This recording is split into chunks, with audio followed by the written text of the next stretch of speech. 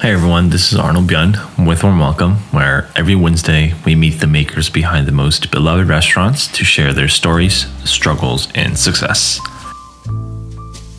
Today we're chatting with Peter, a 10-year restaurant vet operating multiple concepts within food halls such as Urban Space and Chelsea Market. These concepts include a Grapery, Bar Suzette, Thai street food, Bangkok Bar, Taiwanese-inspired very fresh noodles, French Vietnamese bistro La Song, and most recently, Ting's Jamaican Jerk Chicken.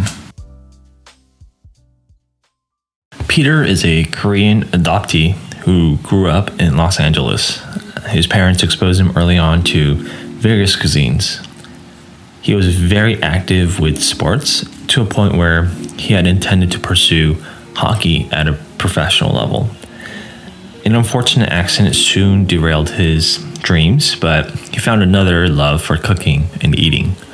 He would travel the world from Europe, Asia, and South America, bartending and cooking along the way to get by. Soon he found his way back home cooking professionally at Wolfgang Puck's legendary Spago's restaurant in Beverly Hills. An invite from his best friend and now business partner in NYC to a New Year's party did some strong convincing for Peter to call New York his new home. On this episode, we detail his journey, speak about how he got his start in operating concepts within food markets, as well as the advantages and challenges of operating within these said food halls. To begin, we bring you back to Los Angeles. I was 3 months old when I first landed in Los Angeles from Korea as an adoptee. And I was going into a French, Czechoslovakian, American family. We lived about 45 minutes inland from Malibu. It's a suburb called Agora Hills. And from what I can remember, it was a lot of sports, sun, and some extracurricular fun. I was really passionate about sports, and I spent all my free time trying to master them. Basically from skateboarding, biking, surfing, soccer, snowboarding, and ice hockey. Were there any food memories early on? I remember my parents taking me out a lot to eat. They always made it a point for us, to take us out to all different kinds of foods growing up. Korean food, Indian food, Thai, Chinese, Middle Eastern, Mexican. My mom would say, at least try it, And I did for the most part. I was like, this is really tasty. I was a hungry kid. What can I say? Playing a lot of sports made you a little hungry. It was awesome. I love the excitement of them. I picked up hockey pretty quickly. I decided to dedicate all my time to try to master that, and I got pretty good. So I actually tried to move to Seattle, and I tried out at one of the top nationally ranked teams in the United States at the time. No way. Yeah. I made the team, and then I tried to go pro. But the farthest, seriously, I ever got was the junior Olympic team. That's still insane. I was an alternate, so I wasn't quite there. It was the tryouts, and they're like, this kid is the alternate. If someone breaks a leg, then he can come on the team. That's how I think it was at the time. Eventually, I caught a really bad break. It was at a Canadian Invitational for scouts to check out new players and whatnot. I actually broke my collarbone. I shattered it in a few different places. While you were playing hockey? Yeah, it was terrible. About 2 years to heal. So that was the end of that. That definitely kept you on the sidelines, huh? Yeah, I was done. That must have been really hard for you though, because at that time, making it in hockey was probably your goal, your passion at the time. Yeah, so there was a transition period where I was like, okay, what am I going to do next? Right. And within that transition period, was that restaurants right away, or did you dabble in something else too before you got into this industry? Or at that time, I was pretty much 24/7 sports all in. I didn't really hang out with friends. I didn't have a normal childhood growing up, because it was try to be this professional athlete, and to do that, it takes everything, day and night. So after that, I was like, let me just take a break. Let me just relax. Let me hang out with my friends. Let me see what, the high school prom is about. Things like that. Normal stuff. Yeah. So your love for sports, was that you putting your pressure on yourself, or did your family, like your parents, did they kind of force it on you or anything like that? Or No, my family is pretty relaxed, very easygoing. So yeah, super chill. All the pressure and all that stuff is definitely self-inflicted. how did you get into the restaurant industry? I know I've always loved food, mostly love to eat. Like I said, I'm a hungry kid. Almost every job since the age of 14 has been in the restaurant. At 18, I took off traveling the world for a bit with sometimes little to no money, just enough for like a plane ticket or something. Like backpacking around. Yeah. Or with like a few nights stay and a little bit of food money. But so the only job I could land with no papers was in the restaurant industry. So I bartended and cooked like all over Europe, Asia, South America. And at some point my mom was like, you should go to school. I'm like, so I applied at the University of Washington School of Business. I got accepted. And then my mom said, I think you need a job. So I got one opening as a prep cook at a hotel. And at that point, my passion for the restaurant industry really grew. I often found myself like in school sketching out restaurant designs and dreaming up menus.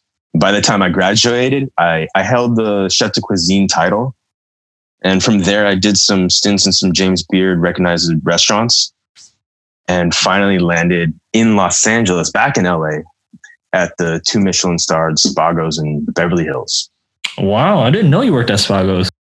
Yeah. That's nuts, man. Yeah, it was crazy. How was that experience like working there? Very intense. You'd go in and just prep everything. There's like, I don't know, I feel like 30 cooks just going crazy doing the same stuff. And they're all super, competitive. They're from all over the place. They're from Japan, France, Italy. Everyone's like trying to like be the best they can be. It's basically like hockey tryouts all over again. I'm really curious to see how you went from working at Spago's to opening, and correct me if I'm wrong, because you have a few concepts, but your first concept that you brought over was Bar Suzette, right? Right. How did you go from Spago's to Bar Suzette? I'm just really curious as to how you made that transition. Well, I've always craved some type of experience, whether it's living by an ocean or in the mountains or abroad in a big city. When my best friend called me up and he invited me out to his New Year's party in New York, I was like, well, why not? So I packed up, I headed out and I had a super blast. I partied with him and some friends like nonstop for a week. So before the week was done, I told him, I'm moving out here. New York is the best. So I came back and actually my best friend, his name's Troy Lugod. He's also my business partner in Bar Suzette. So we collaborated on the concept and he presented for a small creperie in New York.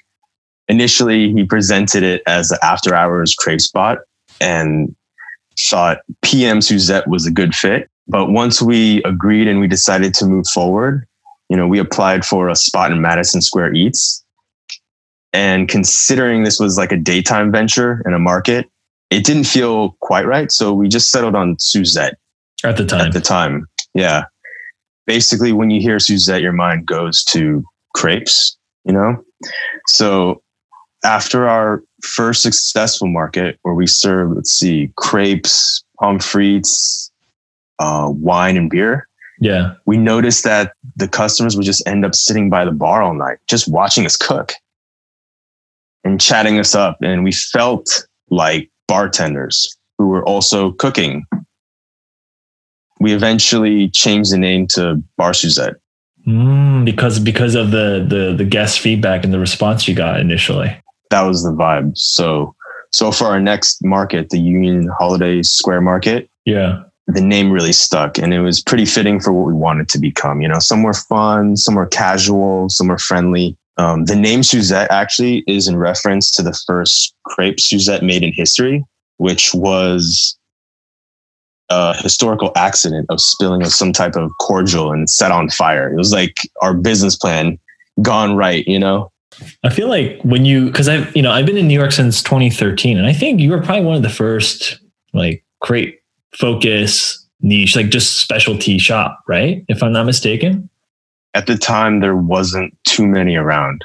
I think there was like I think there was like 2 or 3, maybe. Maybe, yeah. And then we hit and it was just like an explosion of creperies. Always a little bit ahead of the time, I guess. So you did the holiday markets and with Urban Space and whatnot. And how did you end up with Chelsea Market as like a final destination for that concept? When Urban Space announced their first like food market ever, Madison Square Eats, which our concept was accepted, basically neither of us had previous knowledge on how to make any proper street style crepes. So we bought the burner and brought it to Troy's apartment where we practiced up until the day of opening. And on the first day, we got super slammed by a mob of people, about 30 people deep from open to close. And at the end of the shift, I was like looking at him like, wow, man, we were busy. What are we going to do? And I think the response was something like, we got to buy another crepe burner. So from that point on, we were super busy all the way until the last day. You know, I remember finishing off the market and doing the Holiday Sway market, where we picked up a lot of friends and followers actually. And this was before Instagram, you know, so I think these people just wanted to like hang out with us, like literally. It was a pretty cool spectacle. So, you know, it was an open kitchen on the street, good music, farm fresh ingredients, great vibes. So to answer your question, like we had all the energy and we were super excited and cooking and pouring drinks for the people. I think one of our customers actually emailed the Chelsea Market creative director at the time and basically told them in the email saying, you guys need to have this creperie in your market. You know, looking back, it's honestly amazing that the director even saw and opened that email, let alone read it, you know, considering how many emails they receive a day. Soon after the end of Holiday Square Market, we got a call and to go in and view the space just to see it, to see if it would fit. And it seemed like a perfect fit. So after Troy and I returned from a celebratory trip to the Cayman Islands in Cuba, we built the space and opened it on 4/20/2010. Dude, so it's been around for 10 years, huh? That's always like a goal for New York. If you can make it 10 years in the New York industry, in the New York City. That's a big anniversary. Industry. Big anniversary. Yeah. Congrats, man. Just made it just before this whole thing went down. But at the time, I believe that we were like the busiest place in the Chelsea Market per square foot. So we were making more than everybody per square foot until the opening of Los Tacos #1. And that was like a few years later. Yeah, they definitely caused the scene. But I mean, hey, you came right back at them with very fresh noodles, which I would love to talk about at some point too. So that's a crazy story. I mean, it kind of goes to show you that like, as long as you kind of focus on the product and, you know, your guests in front of you, like kind of the rest of it kind of works itself out almost like you took care of a guest and the guest had a great experience and they actually did the due diligence of like pitching for you guys at Chelsea Market. I mean, that's an insane story. Well, I feel and I find with New York, like it's so many people from all different walks of life. There is some group of people that will support your cause one way or another, you know, and that's really cool about New York. I mean, given the success of like Bar Suzette when you opened in Chelsea Market, and you said you had like the best sales per square footage. I mean, I guess now it makes sense as to why you have so many concepts in there. I mean, did that make it easier for you to pitch your next concept within the market? Yeah, I mean, building that trust, the repertoire and the success rate to see like, oh my God, like how do these people make this creperie? Like we haven't even heard of crepes before, you know? And it's not even like a New York thing. It's like a Parisian thing. So we had the trust at that point in time. Yeah, I do want to talk about challenges and advantages with like running markets. But before that, for people that are listening, they don't know your work. Could you briefly explain the concepts you have and maybe like a rough opening date of each, just so we have a good timeline of them? We first opened up Bar Suzette. Yeah. Let that run for a little bit. And then I moved on and opened up Bangkok Bar. And that started in the urban space markets. After Bangkok Bar, there was Very Fresh Noodles. After Very Fresh Noodles, there was La Song. And after La Song, there was King's Jamaican Jerk Chicken. some challenges or advantages that may come with operating stores within like a food hall or food market, since you have a lot of experience in that? Chelsea Market is a really great place to operate. It's located next to the High Line, Hudson River, Meatpacking District. It's great, and it only has gotten better with the completion of the High Line. The beautiful historical building is an attention grabber itself. It's also home to Food Network, YouTube, Google, Bravo, and Channel One. So you get office traffic from foodie-minded professionals. It houses some of the best food vendors in the city, which attracts a very diverse around 20 to 30,000 customers a day. And up to 50,000 on the weekends. That's wild. Yeah, it gives you exposure that you would never get anywhere else. It's a great for business. So if you have a good concept, a good product, the success rates are very high. Some of the challenges that you could experience, I think, are literally being realized right now. Most noticeably, the absence of tourists and office workers, both result of the pandemic. It's like the perfect bubble is proven to be capable of popping, So right now we're completely reliant on all the local population. Heading all the way on the west side isn't something that all New Yorkers are willing to do, unless, of course, you sell the best crepes or noodles, Yeah, I mean, that makes a lot of sense. It seems like it's just so unfortunate because prior to this, like you had such a great clientele that was built in, like obviously in the building already. And then you have people like traveling from all over the world to go there. Right. And these people, like probably like 70%, 80% of the clientele. So, I mean, that's an interesting point, and we'll see how it kind of unfolds. But the other thing I feel like people would be curious about is what are the usual arrangements for running a stall, say like in, with Urban Space? Like what are the arrangements usually? You need an original concept. Since they try not to develop or overlap any food items, you also need a product that can be produced at a very rapid pace and be cost efficient. Because urban space markets are extremely expensive to operate within. All the contracts are short term.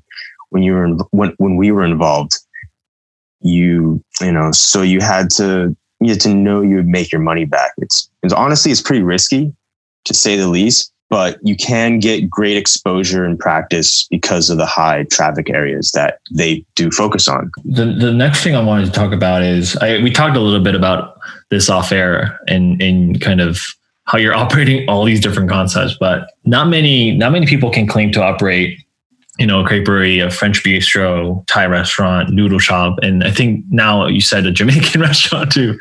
So walk us through what your usual steps are in launching a concept, because I'm sure a lot of traveling and firsthand experiences play a part. The aim is to help give Asian and minority culture a platform in America. And it's a good starting point for others to understand a different perspective, different attitudes, and different beliefs, because, we're all open to enjoying a good meal.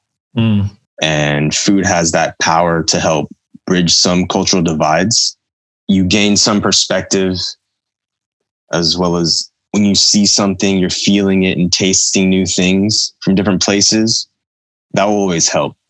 Help strengthen your palate and understanding of, I think what's needed and what's wanted.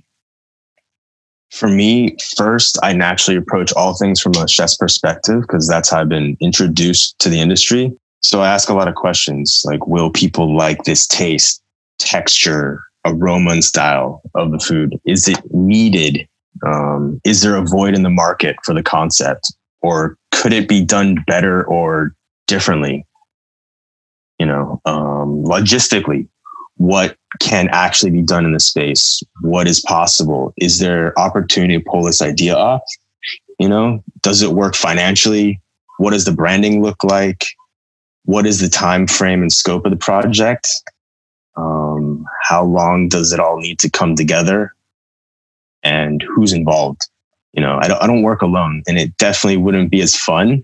And in the restaurant industry, the business, it's almost impossible to do much of anything alone.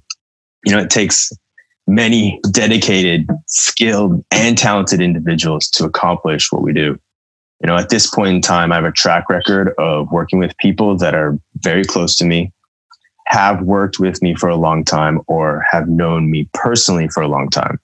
So it's definitely a friends and family type relationship, and helping others get the same opportunity that was given to me, sharing those same successful experiences together with people that I care about has always been important. If one of us comes up, we all come up. And luckily for me, most of the people I've known are also industry trained chefs and professional operators in their own right. So we collaborate and we help create these growing, living, evolving restaurants. So I want to highlight some of the partnerships that make it all work by saying, there would be no Bar Suzette without Troy, or no Very Fresh Noodles without Victor, no Ting's Jamaican Jerk Chicken without Sean, no Bangkok Bar without Juanisa and Natalie, and no Lasong without Olivier and Maurice. This is what it takes to make it work. It's all about teamwork. And anybody that tells you otherwise is doing basically a disservice to many people needed to make any restaurant work. Yeah, I love that. And thanks for highlighting, your collaborators there too, because I think it's important that we know of that and that their names are highlighted. I do want to dig a little deep into Very Fresh Noodles, because I think, it's one of the more, recent successful concepts that you've launched. But bring us back to 2016, because the location you have now in the market is actually not your original location. Your original location, I believe, was much smaller. It was like 90 square feet. So tell me a little about how the concept came together. I read that you were even in Taiwan for 6 months for a little trip there. So love to hear a little bit about more like the behind the scenes. Yeah, I was in Taiwan. I was fresh out of high school teaching English at some summer school camps all over the country, from Taipei, Taichung, Tainan, just to name a few. And in all the places, I found myself eating and loving that Taiwanese beef noodle soup. It was my first dish I had when I landed, and my last dish I had before I left. So even after the trip, the dish stuck in my mind. And fast forward many years later, being in New York, experienced with the Chelsea market, and cultivating successful track record, I haven't seen still that many beef noodle soup shops and or hand pulled noodle shops where you can actually see the chefs hand pulling the noodles in around Chelsea. So, I knew this could work out concept wise after getting the landlord's approval, which you always have to do. I knew from Bar Suzette that culinary theatrics can play a big role in selling in Chelsea market. So the hand-pulled noodle concept I knew it was going to be perfect. So I called a meeting with Victor Huang, my partner, with a concept, space, and some flavor profiles in mind, and asked him if he'd be interested in working together to make a hand-pulled noodle shop in Chelsea market. So we discussed design, direction, and flavors together. And so from there, Victor started to put the work in the kitchen to develop some of the menu items with really amazing results to help form our humble but amazing hand-pulled noodle shop into what it is today. The other thing I do want to highlight, though, is Victor was actually part of your Bar Suzette team, right? Initially? Yeah. And you gave him, I think this is really amazing, though, that you as a business owner gave him this opportunity to partner up and, gave him some ownership in the project. I mean, yeah, Victor did work with us at Bar Suzette, and this is where we met, and I saw his passion and skill in the kitchen, and he has a lot to offer. He actually brought the name to me and was like, this name is so good. It was like an instant yes. It's like so perfect. It's very direct, and it plays on that, some of the places in Chinatown whose names are very matter of fact, For people that haven't experienced that restaurant, one thing I liked when I personally went was how simplified and streamlined the menu was. Because one of the things that's frustrating to me personally is like when I go to a restaurant, they give me a menu. Like, I mean, a lot of chain restaurants are like this, like Applebee's and Cheesecake Factory. Like they have just like everything there. I actually like it when I only have to choose from 3-4 things.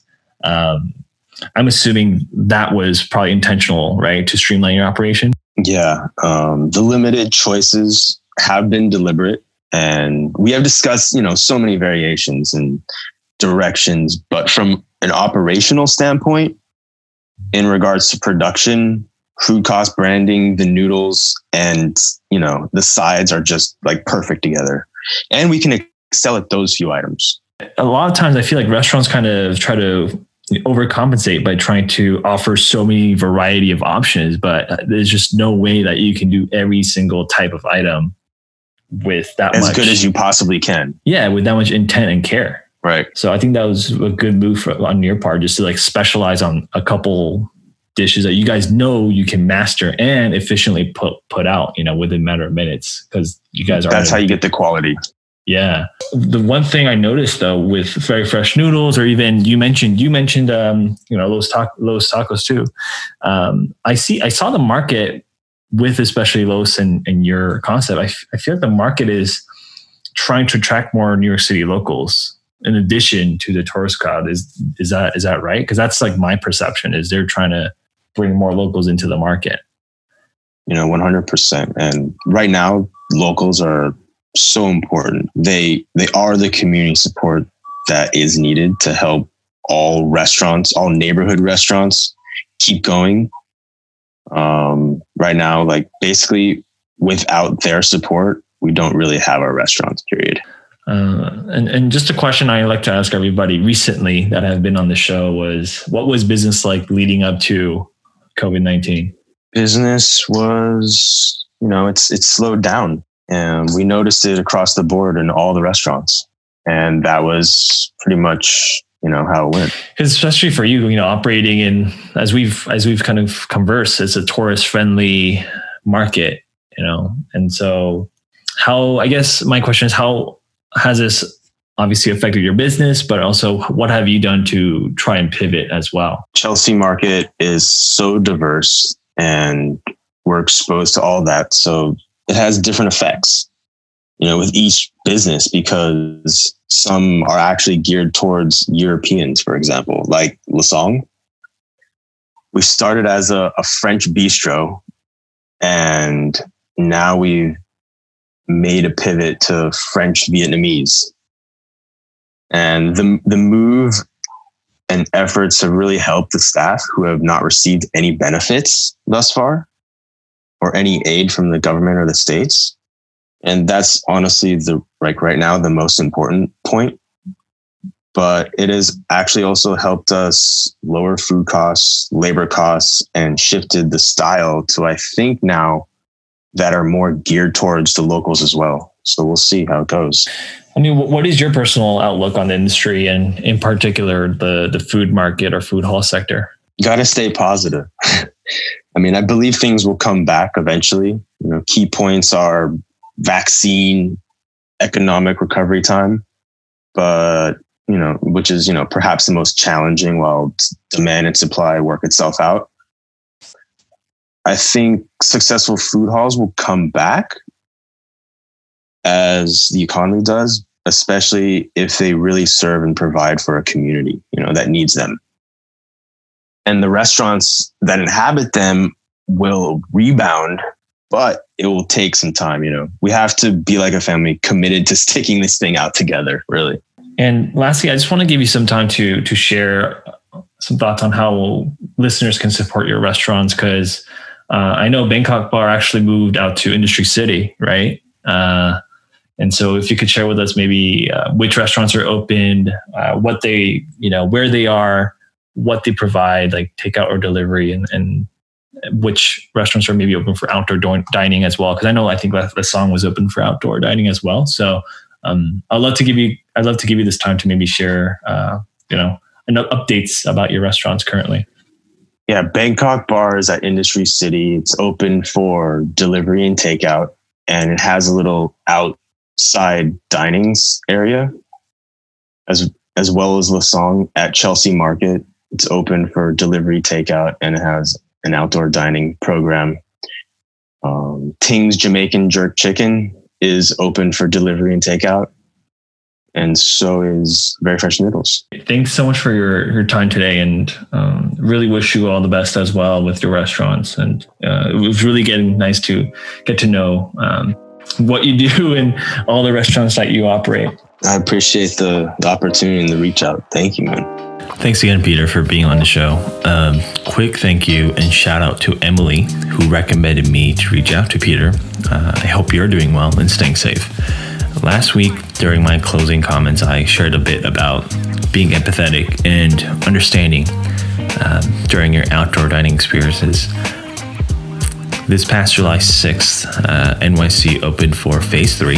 Originally, indoor dining at restaurants would have been included, but after various conversation with foodies and friends who frequent restaurants and also operators, it seems best for now to delay this until there is further clarification and understanding of operating a restaurant safely during these times. It's still a very frustrating process for many operators, so honestly my heart goes out to them. Yesterday at With Warm Welcome, we opened our online shop where you can now purchase photograph prints and illustrations. We believe that there still isn't much justice or action being taken in response to a lot of the social injustice unfolding in front of us. So we're hoping to do our part. So we asked our collaborating artists to choose a respective organization that they want to support and want to benefit. And so the way it works is 50% of all purchases from a specific artist will go to this organization, and then the other 50% will go straightly to benefiting the artist. So I hope you can support this cause as well, if possible. Items are available now for purchase at withwarmwelcome.com/shop. As always, this has been Arnold with Warm Welcome, and thank you for tuning in. And don't forget to rate and review our podcast and send it forward to someone you think would be interested in our stories of Asian Americans, immigrants, and restaurant entrepreneurship. See you next Wednesday.